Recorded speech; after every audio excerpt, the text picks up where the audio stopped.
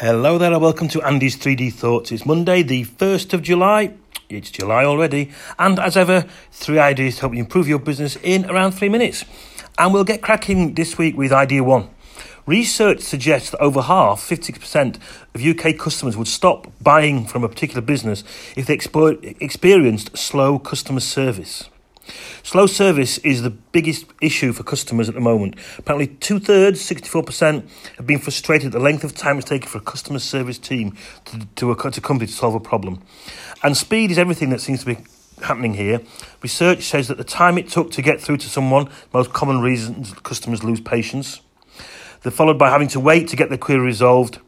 And quick and easy access to contact information is also key. Actually getting the problem of actually finding the person you want to speak to. Again, thing to really think about this is how easy are you?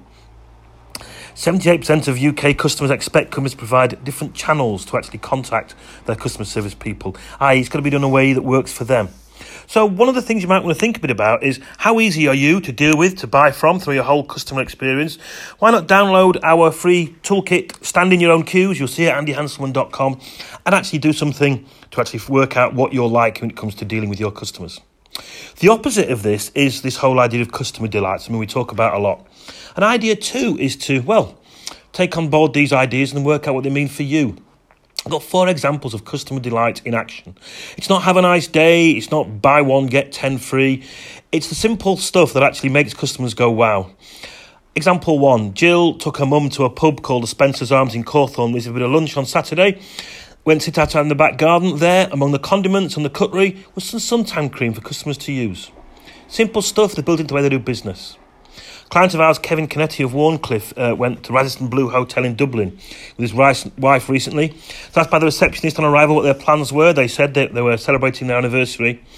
And the opportunity was there for the receptionist to delight their customers. When they came back from the day out, there's some lovely cakes to greet them with the words Happy Anniversary in chocolate. Again, you can see images of these things on andyhanselman.com.